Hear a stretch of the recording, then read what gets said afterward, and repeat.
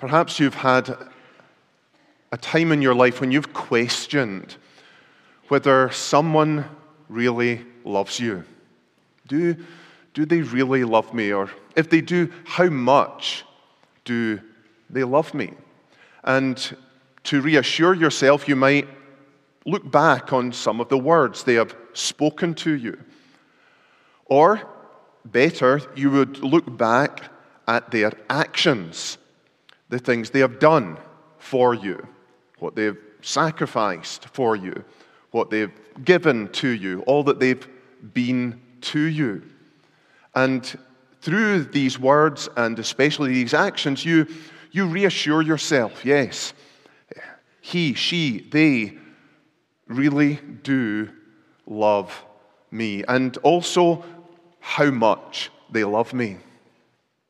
And sometimes in our spiritual lives, we can have that question about God's love. We can question, does God really love me?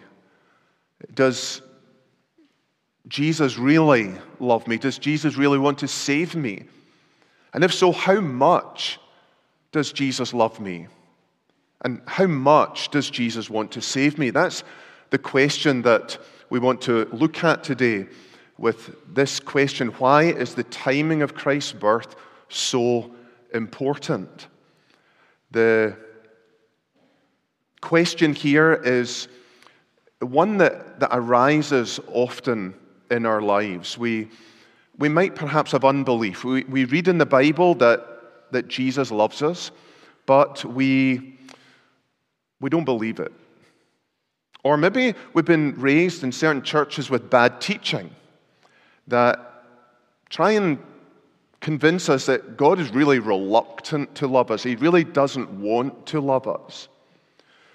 Or perhaps it's your sins. You look at yourself and you think, how can God love me when these sins are in my life? Or you can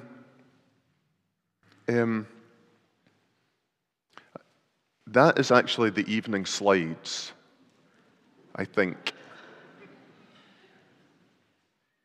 Do you have another set of slides?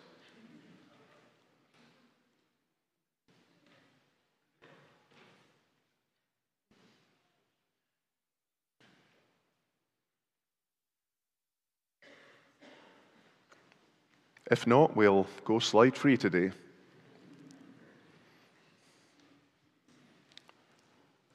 I'm looking at that question, I'm sort of going through my sermon, I'm thinking, that doesn't sound like my sermon. I don't think I'm going crazy yet.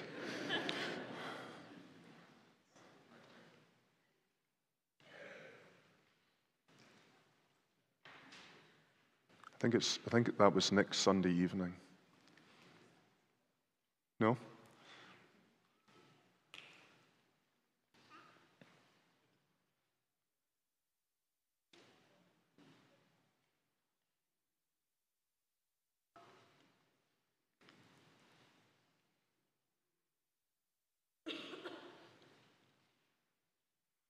Well, let me try and continue, and if we find the slides, we'll get them up there and go on as normal. So we're looking at this question of doubting Christ's love for us, questioning how he loves us, the reasons for that, unbelief, our bad teaching, our sinfulness, maybe also mental illness. You know, when we get depressed, we can really loathe ourselves and we think, well, if I don't like myself, how can God ever like me, far less love me? So when we have these questions about God's love for us, does God really love me? How much does he love me? We might try and find reassurance by going to his words, but especially going to his actions. And commonly we'll go to the cross.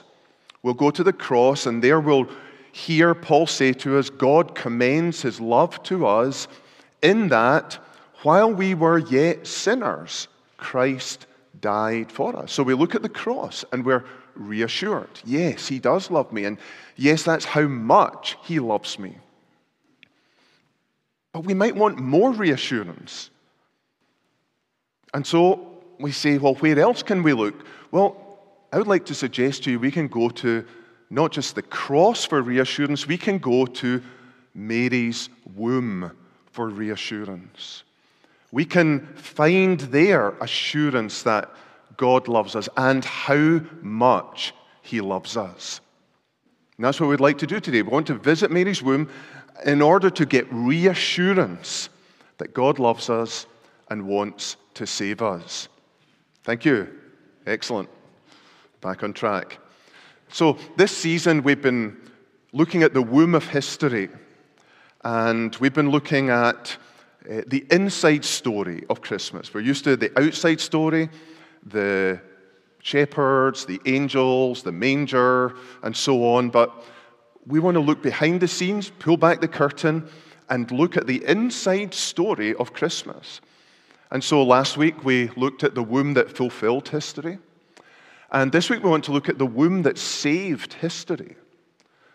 I don't think any of us realize just how much of a difference this womb made to the unfolding of history. And without this womb, there would be no salvation of history, neither worldwide nor our own personal history. So today we're going to look at the womb that saved history, and through that reassures us of God's love. So how much does God love us? Well, this passage tells us this. There's a question. Animal bodies pointed to God's love. Animal bodies pointed to God's love. We see that both in Psalm 40 and in Hebrews 10. And we're told there two things. We're told, first of all, Old Testament sacrifices are a shadow of good things to come. And Old Testament sacrifices could never save anyone. So let's look at these two truths.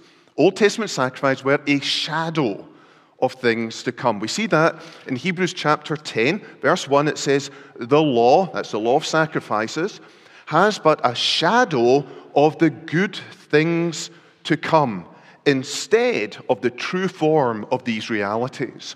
Now, imagine you're waiting for somebody and you're expecting to come this way to you, but instead they come from behind. And as you're sitting there, you see, like I'm seeing just now, my shadow. And then another shadow comes alongside. And you recognize it. It's the person you've been waiting for. And you turn around and you see them, and then turn back and you hug the shadow. No, you don't, do you?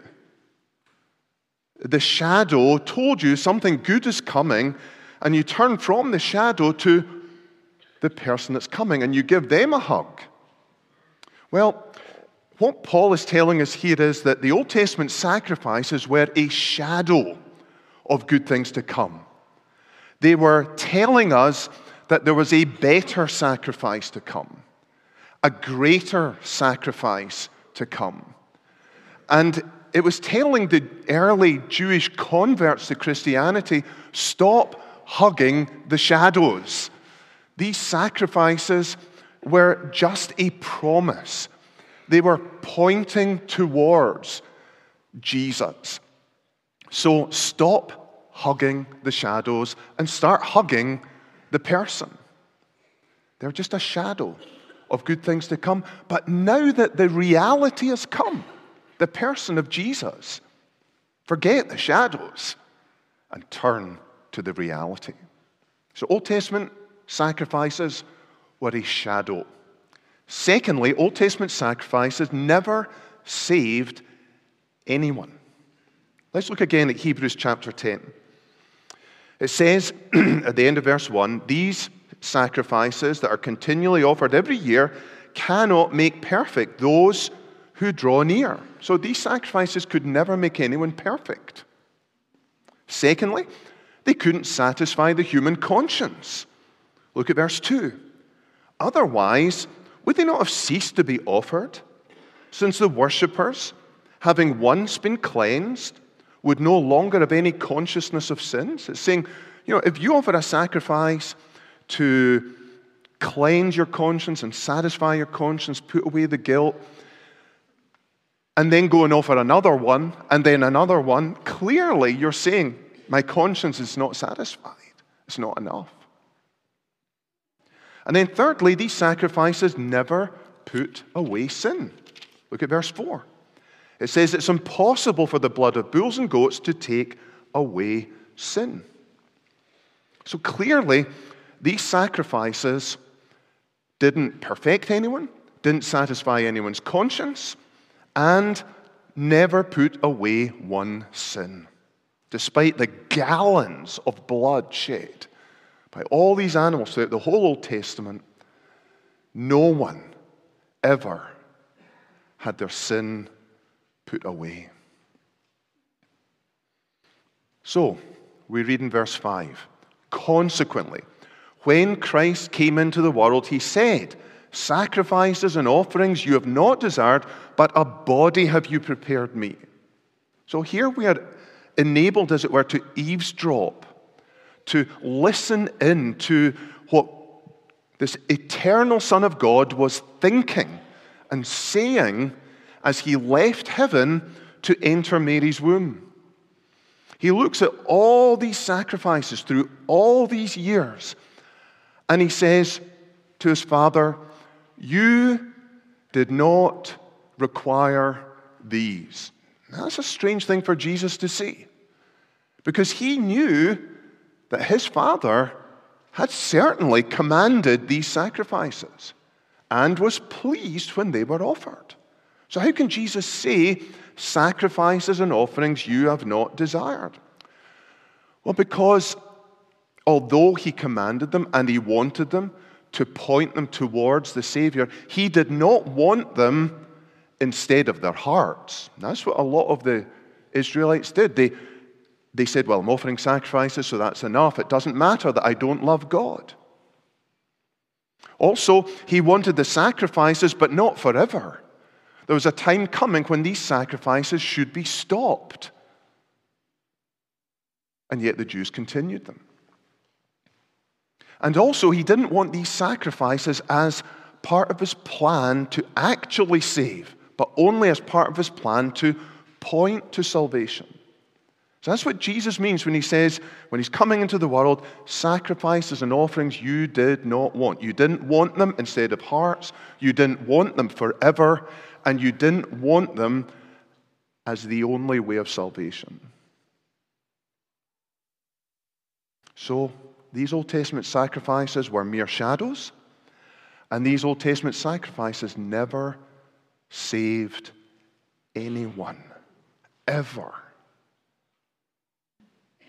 And you might think, well, really? We're like thousands of years back talking about animal sacrifices?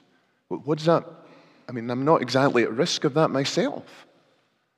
You look at the Israelites and you think, well, that was silly. Thinking that the shadow was the reality. That was silly. Thinking that these animal sacrifices could possibly save even one human soul. That's ridiculous. And yet, I would ask you today, are you hugging the shadow? No, maybe not Old Testament rituals, but maybe the New Testament rituals, like going to church, like church membership, like baptism, like the Lord's Supper, like giving to the church, like serving in the church, like the rituals and religion that you do. These are not the reality. These point to the reality. All of these means are simply that. They are means to an end. And the end is Jesus. It's like, imagine you're away traveling and you're coming back to Byron Center, and maybe 20 miles away you see a sign, Byron Center, take the next right or whatever. And when you see that sign, you stop and you say, I'm home at last. No. That's just the sign pointing you the way home. And so it is with religion that does not have Christ at the heart of it and total dependence on Him for our salvation. That's like embracing the Bible and prayer and church membership and church attendance and church service and church giving and saying, I'm home. No, no, no, no. That's the path home. That's pointing you home. That's pointing you to Jesus. Stop hugging the shadows and stop offering sacrifices.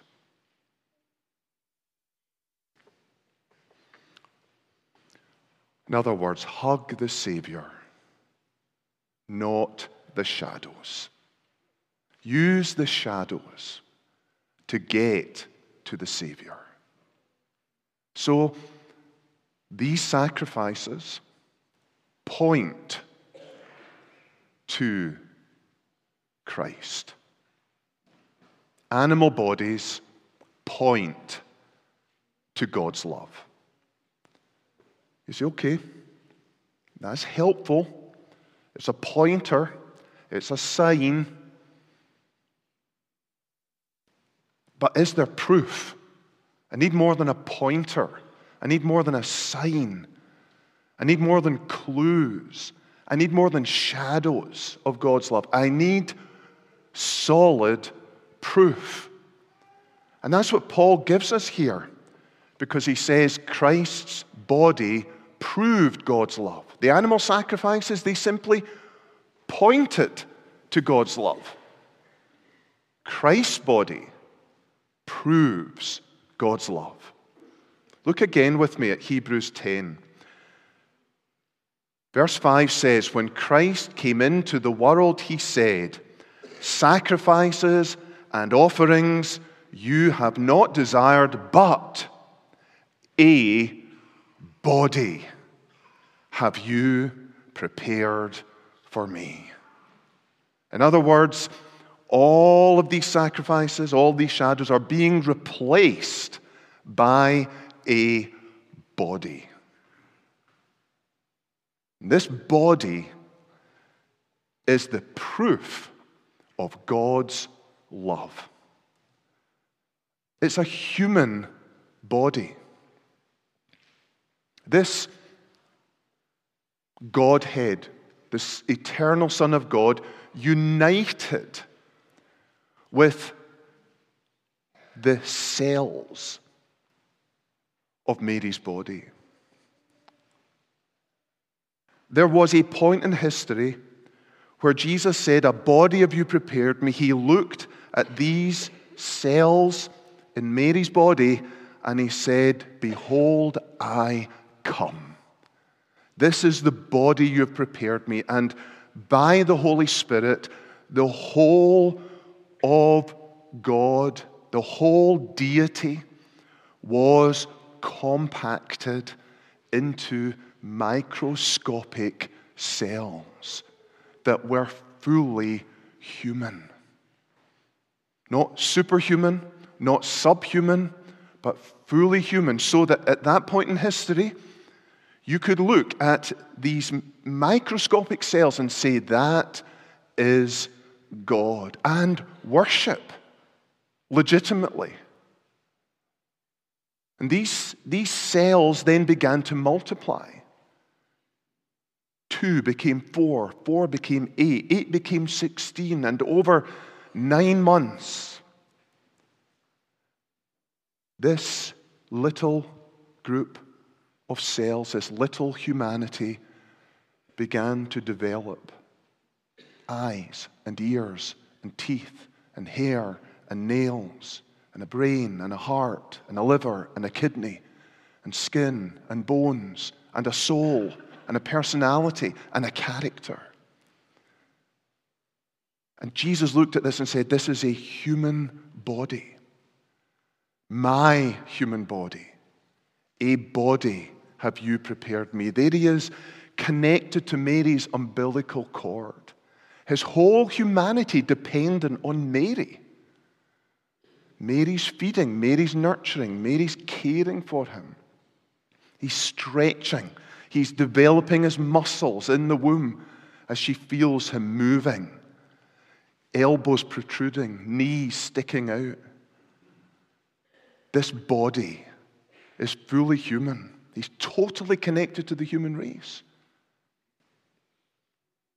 And then he says, I'm coming not just in a human body, but in a prepared body. A body have you prepared for me? In other words, if you question my love, look at my human body. If you question my love, look at my prepared body. This wasn't an accident. No, God thought this through. There was a plan. There was foresight. There was a long-term view. And he looked ahead and he saw exactly the kind of body that Jesus would have in his humanity.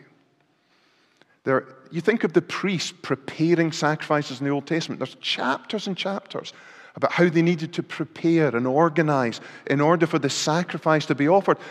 Way more preparation went into this body of Christ. God chose his genes. He looked at Mary and he said, I want these genes. He looked at the kind of hair he would have, and the tongue he would have, and the eyes he would have. And he thought it all through, and he planned it all out, and he designed it perfectly so that that body would communicate through this humanity exactly who God was. You could see God's eyes through Christ's eyes. You could hear God's heart through Christ's heart.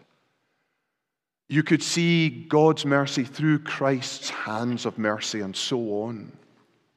God prepared everything. You see the lengths that God went to prove his love for you? But there's more. It's not just a human body and a prepared body. It's an enthusiastic body. He said in verse 7, Behold, I have come to do your will, O God, as it is written of me in the scroll of the book. If you go back to Psalm 40, it says, Behold, I have come. In the scroll of the book it's written of me, I delight to do your will, O my God. Behold, I come. It's, sometimes you call your child and they say, coming. There's reluctance, there's slowness, there's no enthusiasm. And then another time you call your child and they go, coming. Like you could say, right, we're off to Disneyland. Oh, I'm coming. This is Disneyland delight. I delight to do your will. Oh my God, there's no reluctance. There's no hesitation here. I'm coming to do your will, he says. I know exactly what's ahead of me. I know exactly what's involved in getting inside this womb and developing inside this womb and growing inside this womb and being squashed inside this womb, being doubled up inside this womb, being uncomfortable within this womb, being surrounded with all that you're surrounded with in the womb. And yet he looked at that and he said, I'm delighted. I can't wait. There's eagerness, there's enthusiasm, there's excitement. Behold, I come. This is what he lived for. This is what he looked forward to. This was the moment in time that he was all through eternity looking forward to. And then when it comes, he goes, yes, it's here. It's now. It's this woman. It's this womb. It's these cells. It's gestation in the womb. I cannot wait. So he's not doing this against his will. He's fulfilling an agreement with his Father. You could say Christ's first act of obedience was entering the womb of Mary. And it was a joyful, happy, enthusiastic obedience. Is that not a proof of not just his love, but how much he loves. So there's a human body to prove his love. There's a prepared body. There's an enthusiastic body. And then here we see also there's an obedient body. I've come to do your will, Psalm 40 says. My ear is open. It's the same kind of thing. The animal sacrifices didn't obey God's will. You can imagine these animals as they saw the knife, as they felt the fire heat, as they were wrestled by the priests. There was no obedience involved there. They were being dragged against their will. But Jesus wasn't. He didn't need somebody to tie him down. He did this willingly, obediently, heartily. And this was all predicted. That's the amazing thing here. Psalm 40 was written probably about 1,000 years before this event. And here Paul's telling us it was fulfilled when Jesus entered the womb. So this wasn't a last-minute change of plan. Christ wasn't kept in the dark until the last minute and then said, right, you're going to the womb. No. He knew. If anyone understood the Bible, Jesus did. And as that Psalm 40 was written, he knew this was all about him. And he knew when he came into that womb, this was a fulfillment of a prediction. So how many evidences do we need of Christ's love and how much he loves? A human body, a prepared body, an enthusiastic body, an obedient body, a predicted body. Here's the proof of God's love. Let's love this body. If this body proves his love, let's love it back. Let's love it at every stage of its development. Let's not wait till he's 30 and doing his ministry. Let's not even wait until he's born. But let's go right back to the very moment of his conception and there love that moment and love him there and love him at 1 month and 2 months and 3 months all the way through to 9 months. Love him. This was him proving he was really human. This was him proving, I really want connected to the human race. This was him proving, I want to enter into all their pains and sorrows and difficulties. This was him proving his love and how much he loved. Love is enthusiasm. There's no holding back. There's no hesitation. There's no caution. He throws caution to the wind, as it were. This isn't cold obedience. This is boiling over eagerness to save. In fact, we can say this. Jesus rejoiced to enter the womb as much as he did when he left the tomb. Let that sink in. You can think of the joy as he left the tomb, can't you? The relief, the satisfaction, the victory, the accomplishment. Immeasurable joy. Exactly the same joy as when he entered the womb. Here we have a remarkable, astounding proof of God's love. So we ask this, how much does God love me and want to save me? We think of these public servants willing to show their love for people in a fire, their love for their community by going towards the fire, running towards the fire, thoughtless about their own comfort and safety. That's love. We don't question that, do we? Well, think of Christ coming to this. The whole of God, willing to enter into the cells of humanity and live in a womb for 9 months. He didn't look at Mary's womb and say, ugh, that's beneath me.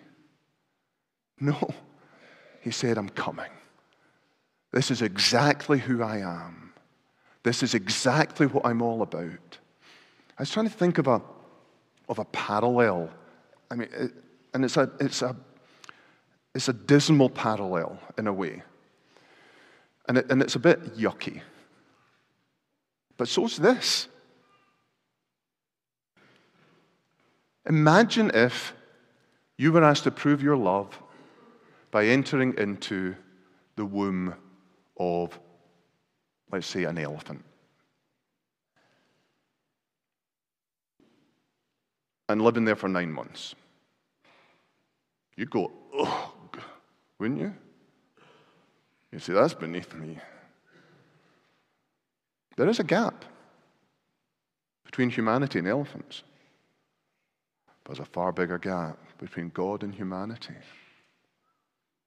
And yet Christ looked at that and he said, I'm coming. Into all the yuckiness, even the disgustingness, the discomfort, the pain, the squashing. And I'm going to do it with my whole heart. How can we doubt his love? So let's respond to this love. Let's look at this love, be reassured by it, and as we are reassured, re-love God again. And maybe if you're not a believer and you've never experienced God's love, therefore you can't be assured of God's love. You're asking yourself, Dave, well, what about me? Well, just as we hug as believers the body of Christ tightly as our only hope of salvation, so you are invited to do the same today. To embrace this body, prepared, obedient, enthusiastic, predicted, and say, well, if this proves the love of God, why not love him back?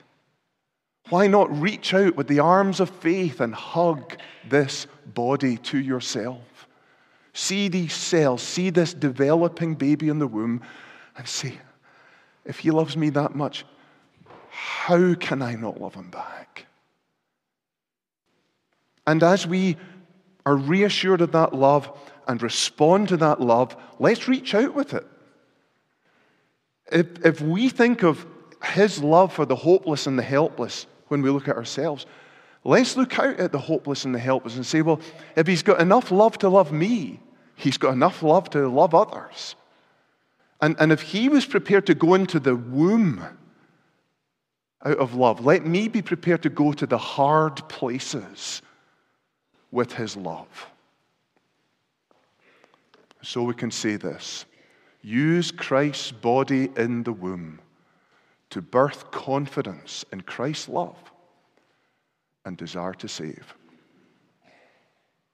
This is the first time I used artificial intelligence for an image, because I couldn't find an image, of course, a 3D ultrasound with a baby smiling in the womb. And that's why I want to communicate the happiness, the joy of Christ to be in the womb. So I tried, I think it was DALL-E, and this is what came up. And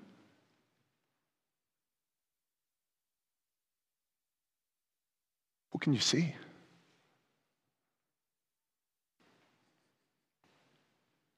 Let's pray.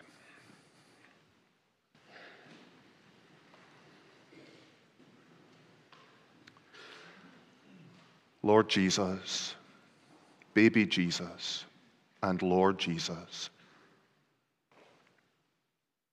forgive us for ever doubting your love and how much you love.